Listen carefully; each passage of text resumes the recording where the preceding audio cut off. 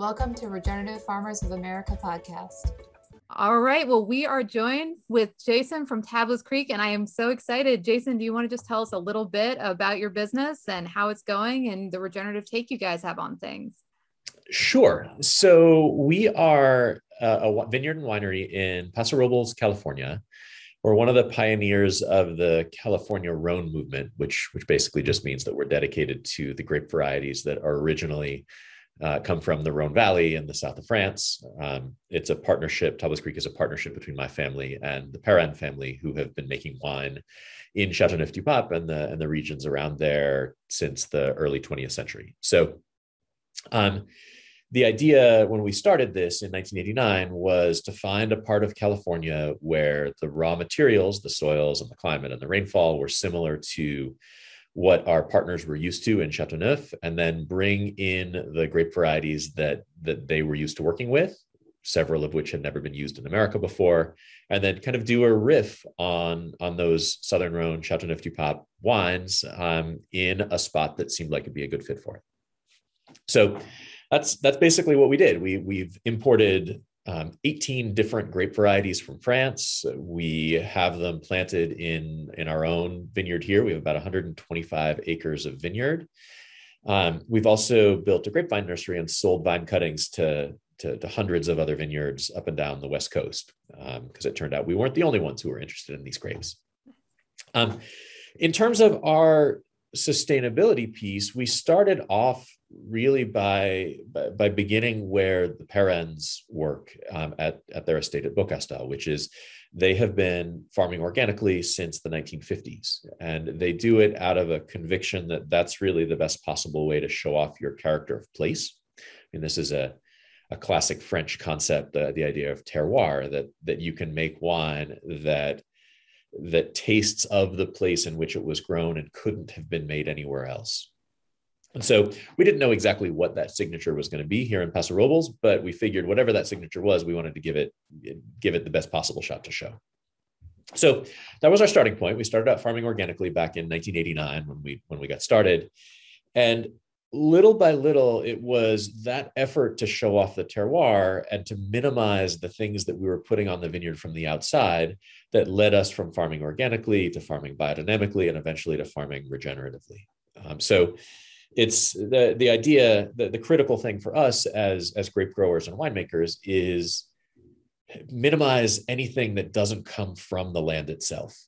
So that means, like, we started off applying organic fertilizer, which we brought in from outside, or applying compost that we brought in from outside. Now we have a big composting program that we do with all of the skins and seeds and vine clippings and all of that. We also brought in our own flock of sheep starting about a decade ago, and have grown from having a dozen sheep to now having about 200. And those turn our own weeds into our own fertilizer.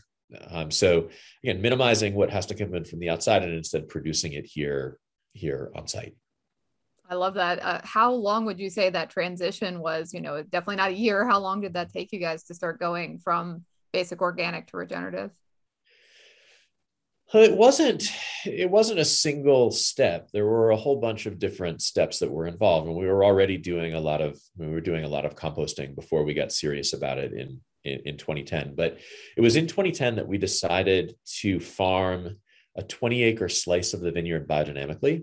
And we did it not particularly because we believed in the more mystical pieces of biodynamics. There's parts of biodynamics that are just really good farming, and there's parts of it which are kind of like pixies and fairy dust, lunar cycles, and things like that. So, but we did it out of this belief that what we were going to be doing is building soils that were really full of life, rich and resilient, that we were going to have soils that were going to be able to retain more moisture. We were going to be able to give our grapevines a little easier life. And this is a really stressful place here. Paso Robles is a high stress environment for any growing thing. It can be 105 degrees in the day in the summer and drop down to 60 degrees at night. We get all of our rain between November and April, and then it is dry for 6 months. There's hardly any topsoil. It's almost all, it's this rocky, calcareous shale. So it's old seabed. So these are not easy conditions for anything that's growing. And so everything that we could do to give those vines a little bit easier life, we felt like it might mean that we wouldn't have to replant our vines at 25 years old the way that a lot of our neighbors do. And we'd instead get vines that would live to 30, 40, 50. And that would be where the quality benefit would come, is that we'd have more older vines. But it turned out that the very first year that we switched to farming that 20-acre slice biodynamically, the wines that came out of those blocks floated to the top of our blind tasting trials when we do our blending in the spring. And the first year we kind of thought that was interesting and thought we'd see what happened the next year. The next year, the same thing happened. And it was not that these blocks were chosen for having been particularly great blocks in the first place. It was just the slice of the western edge of our property, which had high points and low points, thin soils and deeper soils, a bunch of different grape varieties, a bunch of different facings. And so we weren't sure exactly what the difference was, what had made that difference, but decided that we needed to try to farm more of the vineyard that way. And so switched from 20 acres to 40 acres in 2012 and continued to love the results that we saw. And we're eventually farming the whole vineyard biodynamically by 2016. So it was more a question of scaling up what we were doing than it was making it to be a gradual transition. I mean, we tried to do it in a very thoughtful and complete way in those 20 acres, but it's a different amount of work to do that in 20 acres than it is to do it in 125. The scale is the key, right? Yeah. And I mean, biodynamics is more hands-on than even standard organic farming. There's more things that you need to be doing at more different times because a lot of what you're doing is essentially preparing your land and seeding it with the right microorganisms and the right species that will prevent you from having to intervene later. And so it is somewhat more hands-on and more labor intensive. And the work that you need to do in 20 acres, like to expand that to 40 and then 60 and then 100 and then 125, it takes a little more resources and a little more people and more time. And how about that next step to regenerative? Did you find that was still super intense, or was that more manageable? How was the next phase that went after that? So we were invited in 2019. Is that right? No, 2018. We got a call from the Regenerative Organic Alliance asking if we would be interested in being the vineyard and winery participant in their pilot program for the new Regenerative Organic certification. And at that point, we had never even heard the term regenerative. We were doing a lot of this stuff, but we didn't know the word. We didn't know it had a word. And so our first thought was, man, not another certification that we're going to have to deal with. But the more we looked at it, the more it appealed to us on a bunch of different levels. It appealed to us because it took the parts of biodynamics that we thought really mattered, the soil health and biodiversity and microbiome pieces of biodynamics, and separated it from the more mystical elements. And then it added commitments to reduction in the use of resources, because that's kind of a blind spot in both organic and biodynamics. It's not a question of are you doing the best you can with the amount of water that you're using, or are you using renewable energy? And these are, I think most people would say and understand intuitively that you should be doing both of those things if you want to be farming as responsibly as you can. But it's just not what those other certifications concern themselves with. So we liked that focus. And then it incorporated an animal welfare certification, which is something that we were doing anyway, and a farm worker fairness pillar that we thought was really cool. So it seemed like for us that it addressed the central weakness of biodynamics, and then added things that together felt like they would become the gold standard for responsible farming. And we thought if that was a program that existed and we had the chance to be a part of it and the chance to shape it for the wine community and a chance to advocate for it, then it was something that we needed to do. So a lot of the stuff we were already doing. I remember that the animal welfare auditor came and drove around with our shepherd for a couple of hours. And I guess half an hour into it, told him, you guys are so far ahead of the gold standard for this. You're great. You're not going to need to change anything. And then a lot of the soil health pieces we were already doing because of biodynamics, but the regenerative organic certification required us to to measure more things. So biodynamics is very process-based. Like if you do all of the biodynamic stuff, you're biodynamic. Regenerative organics requires that you measure the carbon content in your soil so that you can show that these techniques that you're applying are having an impact. So we had to be more systematic about measuring what we were doing, which I think just made a lot of sense. And then there was a little more that we needed to do on the farm worker fairness piece that I think we've learned a lot from and have found really inspiring, because what it asks you to do is, you start with a baseline. You have to be paying your farm workers a living wage and their working conditions have to be good. Like, great. Okay. We were already doing that. But beyond that, it requires that you involve them in the discussion and the decision-making of the work that you're doing. So we set up weekly roundtable discussions where we talked about what we had been doing in the vineyard over the last week, talked about what we were going to be doing, solicited feedback.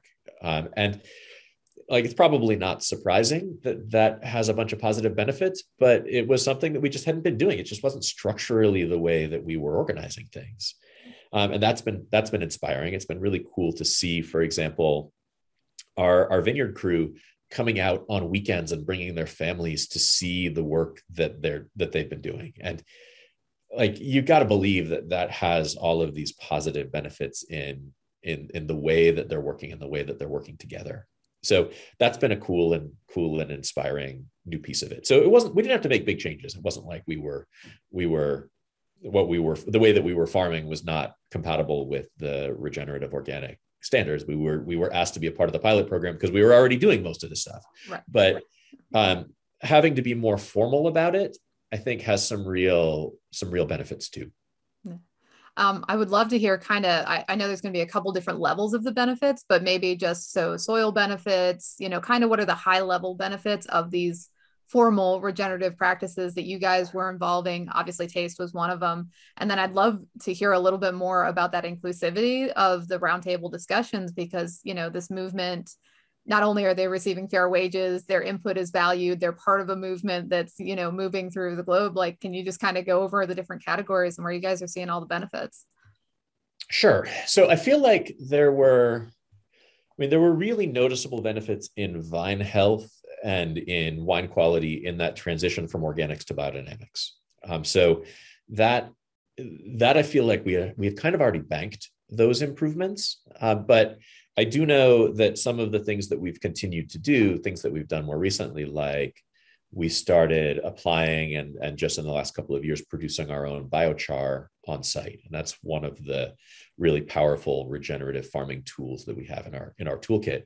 But watching the impact of the soils that we've been able to amend with this biochar, watching like the cover crop be 20% bigger than it is in the block next door. I mean, that's a pretty dramatic demonstration of vine health or of soil health. So that's a piece of it. Another piece of it is looking at how we've been able to be very systematic about the use of our flock.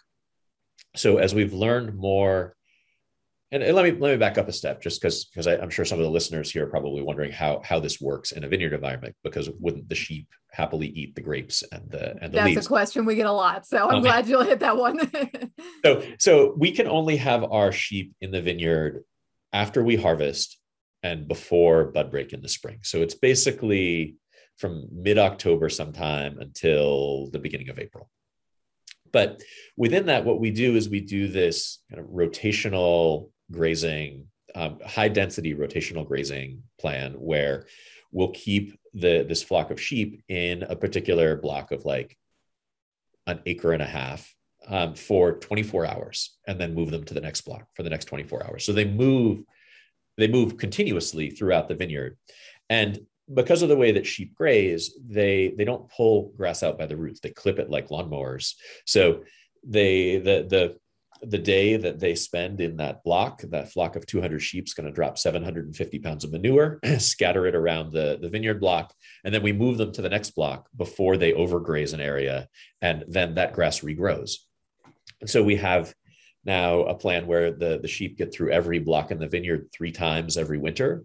And you look at the cumulative impact of dropping like over a ton of high quality manure on every acre of your vineyard every winter. It's not surprising that the cover crops and the vines look happier. Right. So it's those sorts of things that I feel like they're not necessarily new to us since we started farming regeneratively, but they are a piece of that regenerative farming toolkit that we feel like has such dramatic impacts. So there's that piece. And then the second piece you were asking about the kind of our farm worker roundtable, our vineyard worker roundtables. I mean, it was hard at first because the natural hierarchy that in general vineyard crews work is that a winery talks to their viticulturist, decides what they want, talks to their vineyard manager. The vineyard manager tells the crew boss what needs to be done. The crew boss tells the crew what needs to be done. And then when they get done, they ask for what they're supposed to do next. So the information flows top down. And I mean, there's all sorts of potential issues with that I'm sure listeners can imagine. I mean, there may be a great idea that happens, but they don't feel comfortable passing it up the chain, or don't feel like it's going to get listened to, or it's going to be seen as a threat. Or there are potential language barriers, or there might be an issue. Somebody breaks a piece of equipment or sees that a piece of equipment is starting to break and doesn't want to say anything about it because they're worried they're going to get blamed for it. And so then you only find out about it when it is broken to the point that it doesn't work anymore. So those are issues with that kind of top-down communication approach. And those are all things that we've seen really measurable benefits from in the last couple of years, where all of a sudden our equipment doesn't break because people feel comfortable saying, okay, I think there's an issue with this. Before it gets to the point that something is actually broken and everyone's like, oh, I didn't do it. Not my fault. And then one of the things that we did to start encouraging communication was to do a multi-day, essentially team building training exercise where essentially everybody is asked to talk about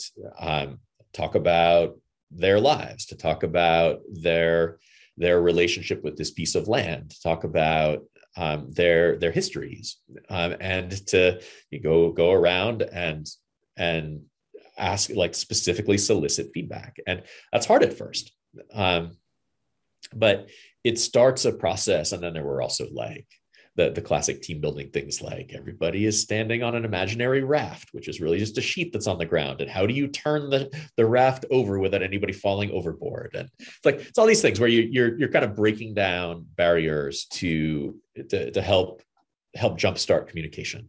And so just seeing the ideas that flow from that, but more than that, the comfort level that this vineyard team, many of whom have been here for decades, has now in speaking up, whereas before there would have been hesitation. So that's the biggest thing that we see, is that all of a sudden by creating these spaces where everybody's feedback is welcomed and solicited, you get information flow both down and up instead of just from the top down, and then who knows what happens at the end. Yeah. Are you guys seeing kind of immediate solutions that, like, the tractors aren't breaking down in the field because people feel like they can talk? Are you guys seeing those benefits already come through with that? Absolutely. That was one of the first things that we saw, is that our equipment broke a lot less. And that's happy for everybody. Yeah, that's good. This is good. Nobody wants to be working without 2 of their 3 tractors. Right. So yeah, that's been a big piece of it. Awesome. And I want to pivot a little bit to the consumer side. You were talking that, biodynamic just rose to the top on taste tests. Can you tell us a little bit about kind of, you said you had never heard the word regenerative before. A lot of people who are consumers also don't know what that word means. How are you guys kind of breaking down that, oh, you really love how this tastes? Well, it's regenerative. How are you kind of working on that with consumers? So I think one of the problems with regenerative is that it's a mouthful. Like it is a hard word to say. That is what everybody is saying. But I think the idea is intuitive in a way that maybe something like biodynamic is not. So the idea that you can have agriculture be a part of the solution to some of these big picture problems like resource scarcity and climate change and things like that. I think that's an idea that makes a lot of sense to people. They just don't know that there is a word that encompasses the ideas behind it. So I think a lot of it is a question of focusing on what it entails rather than on a name for it. So we spend a lot of time talking about and sharing pictures of the flock of sheep.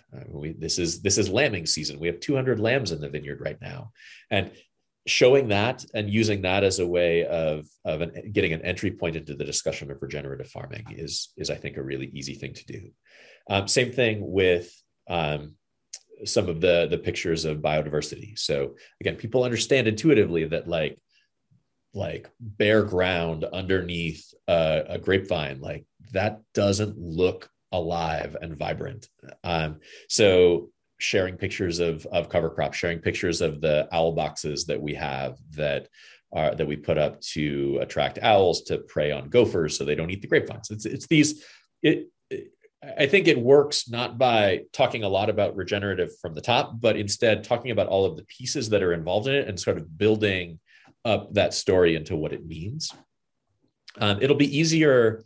We finally, I mean, this is all still new enough, but we've just gotten the approvals to start putting the Regenerative Organic Certified logo on our labels, starting with the 2021 vintage wines that we'll start getting into bottle in February. And I think that's going to be a really good point too, because at that point there is a seal, there is something that people will see and then Google to figure out what it all means. That's going to, I think, connect the pieces of it in a useful way. Mm-hmm. But it is an ongoing thing. It's a question of like getting people telling the story on the channels that you have, and then getting people when they come to visit out into the vineyard and walking by the sheep and walking by the wetland area that we put in to treat our winery wastewater, and talking about how all of those pieces, all of the biodiversity, all the fruit trees that we have interplanted in the grapevines, how all of those fit together, it makes it real for people in a way that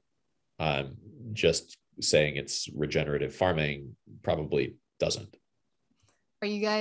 Have you leaned towards doing more farm tours and things, or kind of what's your way? You know, of course, we're social media, we can post everything we're doing all the time, but what are kind of some other tangible ways that you're feeling like you guys draw people in? Is it through maybe wine education? Like what methods are you guys doing to kind of reach those people? Well, we've always tried to get as many people out into the vineyard as we could, because it's you can talk until you're blue in the face, but you see it happening in the vineyard. It becomes real in a way that it didn't before. Obviously, that's a little harder in COVID times than it was before. I mean, we are now back to giving people tours, but there was a long stretch where we couldn't for a range of reasons, and where we just weren't seeing as many people because travel was more difficult, and we were having to communicate using electronic and social media tools. But getting people out there is a big piece of it. Sharing pictures when we do things that are live and virtual. I have a whole slide deck that I'm used to showing on Zoom, which kind of breaks apart what the regenerative farming looks like in practical terms. So even if people aren't with me physically in the vineyard, they'll get a sense of what that entails. And then trying to choose events where we have the opportunity to tell this story and share more than just standing behind a table pouring wine. I'm kind of over those sorts of tastings where you're just behind a table pouring wine to 500 people over the course of a day, and maybe you can get in 2 or 3 sentences about what each wine is. I've always prioritized events where I could do a seminar and again share some pictures and really get into the story and details. But I think the bar is even higher now for me to participate in an event, and it should be something where we can go deeper than just here's our Syrah, here's our white Rhone blend. Do you find that consumers also kind of want more now? It's was great to produce a great product, but are you finding consumers are really starting to care about the animal welfare certifications? Are you finding any changes in consumer behavior around that? I think it's been a steady growth in people caring about how the things that they choose to buy and choose to consume are produced. I don't know that it's something which has been a sea change, like just in COVID times or in the last, or since we got our regenerative organic certification. I think it's been something that more and more people have been interested in steadily over the last 10 or 15 years. That's good to see. That's good to hear. It's, it's on the growth. Yeah, I don't think there's any question about it. And I think wine is in a really privileged position to tell this story, because I think people think of their wines as coming from a specific place in a way that they maybe don't for most of the other things that they buy. I mean, yes, you want to know that the workers who are and the land that's growing the cotton for the shirt that you are buying, that the workers were treated well and the land was treated well, but you probably aren't visiting that cotton field. No. Whereas with wine, I think the translation of from how the vineyard is treated to how the wine tastes, I feel like that's a more direct line. And it's also the kind of thing that people want to do anyway. They want to visit the vineyards and see the way that the wines are produced. And it's maybe not quite a uniquely American thing, but it's certainly a particularly American thing. Our French partners are amazed that so many people want to come to wine country and visit the winery. For them, for most French consumers, the idea that you would go and visit where your wine was made is just as bizarre as deciding to go and visit where your shoes were made or where your bag was made. You just don't do it. You trust that what you get is a good product, and that's kind of as far as it goes. So I'm grateful that visiting wine country and going wine tasting is a thing in America, and has really been a thing for at least since like Sideways came out 15 plus years ago. Yeah. That makes me go back to thinking about you talking about your workers bringing their families to the farm. Do you feel like there's almost this shift to that agriculture was something you didn't want to see? It was something that happened and you want it to be done well, but you didn't want to see it. And now we're kind of encouraging that being a farmer wouldn't be the worst career in the entire world, that, there's almost a renewed sense of agriculture. Or is that kind of something you guys are seeing as well? I hope that's right. Okay. I think there's still an awful lot of agriculture that people really wouldn't be happy to see. I would say regenerative agriculture specifically. Right. Yeah. So, but regenerative agriculture is a really small percentage of all the agriculture that's out there. And of course, it's only going to work to the extent to which it's rolled out more broadly.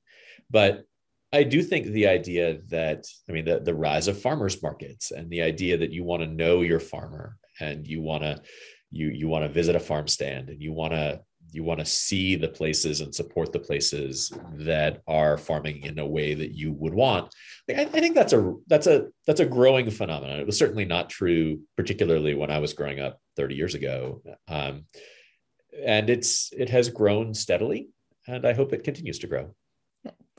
And I guess we'll wrap up with my last question. For the farmers that are working nights and weekends and they have a hobby farm and they're doing this on their side and they really want to become full-time farmers, do you kind of have any advice on how you went from a rough piece of land and a dream of growing vines to making it the business that it is? That's a huge journey. What can you share about it to help others? Oof. 30 years in 5 minutes, real quick.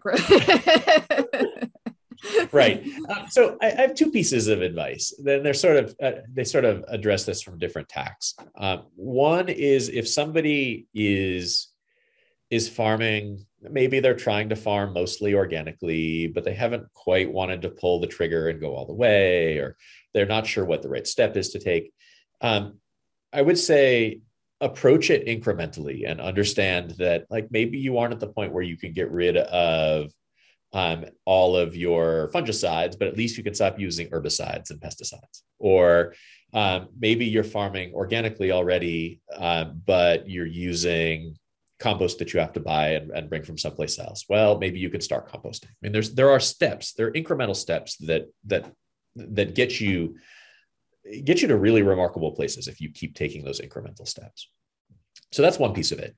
The other piece of it is I think the most important marker of success, if you are trying to make farming into a business, is developing relationships with your actual customers. So the more that you can bring the people who will ultimately be buying your product to where you're growing it and get them inside your world, the more durable those connections are going to be. So that was for us the point at which like we started really being successful as a business, because our initial idea is that we were going to make these wines and sell them through the distribution network that our French partners' wines are all sold through. And I mean, those are great wines, and there's always lots of demand for them. And we just sort of assumed that the market would figure out that we were associated with Beaucastel and therefore would buy the wines. That turned out to be a much bigger leap than we had thought it would be. But it was the point in 2002 when we made the decision, okay, we've got to bring people in. Like we opened a tasting room. We started participating in a lot more local events and inviting people out. We started inviting writers out to come and write about what we were doing. We started a wine club, which started this ongoing connection with people that they would have a reason to come back every 6 months.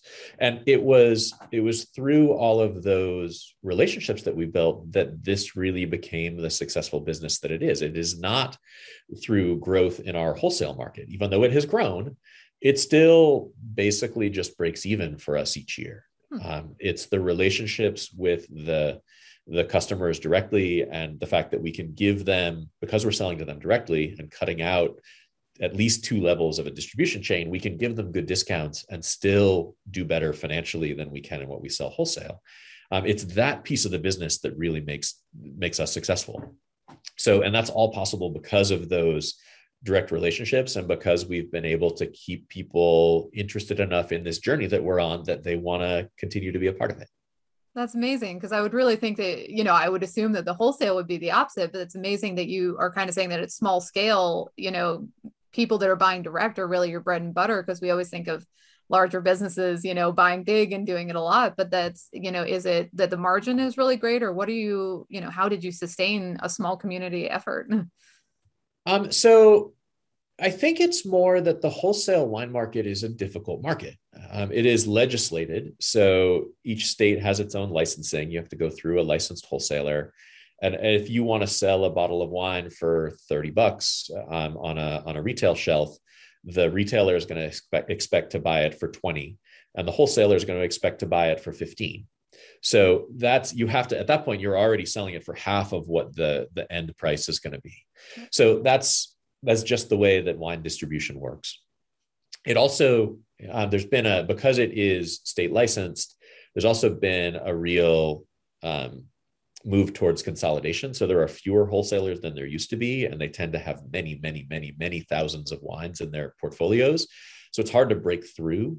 And a lot of the retail has consolidated too. There's a lot more chain retail and a lot fewer independent retailers and restaurants than there were even 40 years ago. So the wholesale market's tough, but the market in terms of direct sales, wine is the perfect product for that kind of long tail marketing, where we make 30,000 cases of wine a year. I mean, that's 360,000 bottles. That's a fairly large number of bottles when you think about it in absolute terms. But really, how many fans do we need to sell all of our wine each year? Like 50,000, maybe 30,000? I don't know, some relatively modest number, given that there are something like 70 million regular wine drinkers in the United States. So we need 0.1% of the regular wine drinkers to be fans of Tablas Creek. Is that enough to support a robust wholesale business? Maybe not. Is it enough for us to find enough customers who come here, get excited about what we're doing, join our wine club or our mailing list, get information from us as we do different stuff, and make that into a really powerful part of the business? Yeah, it absolutely is. I love that. That makes it sound so very approachable to the people who are like, well, I can't possibly get a market share. There's too many competitors. And, the argument is forge a great connection, and they're there. You just got to find them and make the relationship worth it. Yep. Yeah. And for us, we've always believed that Like the most important thing is making sure that the customers who you have stay happy and feel valued. Because there's all this good data out there that it essentially costs 10 times as much to get a new customer as it does to keep an existing one. So you better do a good job of keeping your existing customers happy. And despite that, there are lots of ways that businesses fall down at that. And I think one of the easy ways to keep and build that connection is just to make them feel a part of what's going on. And that means regular communication. That means trying to demystify things that might be otherwise kind of intimidating or difficult. And it means taking great care of people when they come to see you. And I don't feel like that sort of thing is beyond the resources of most people who would want to be creating a farm-based business like this. You make it sound so simple. We can all do it. Well, I love that. Do you want to go ahead and share the website and the social media so people can follow you? I mean, we'll be reposting all your great cover crop pictures and all the beautiful pictures you guys post, but if you want to share some of your handles. Yeah, of course. It's all very easy. So it's tablascreek.com.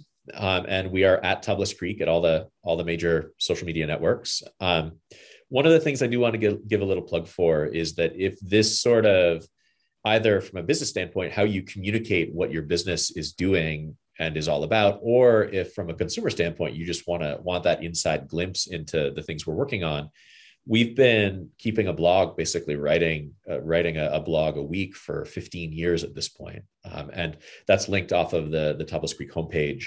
And check it out. I think it's something that I'm really proud of, that it's not just me, it's a team effort, but it's a way of, again, bringing people inside our world and communicating not just about what we're doing in the field and in the cellar, but also about the business and about the reasons why we find this work so compelling. And I think if you can tell that story, if you can get people into your own excitement, you're 90% of the way there. I love it. I think lots of people would benefit from that. So everybody should definitely go check that out. I appreciate so much, Jason. And thank you so much. We'll send people your way and I can't wait to see the good work you guys keep doing. Thanks, Lauren. I appreciate it.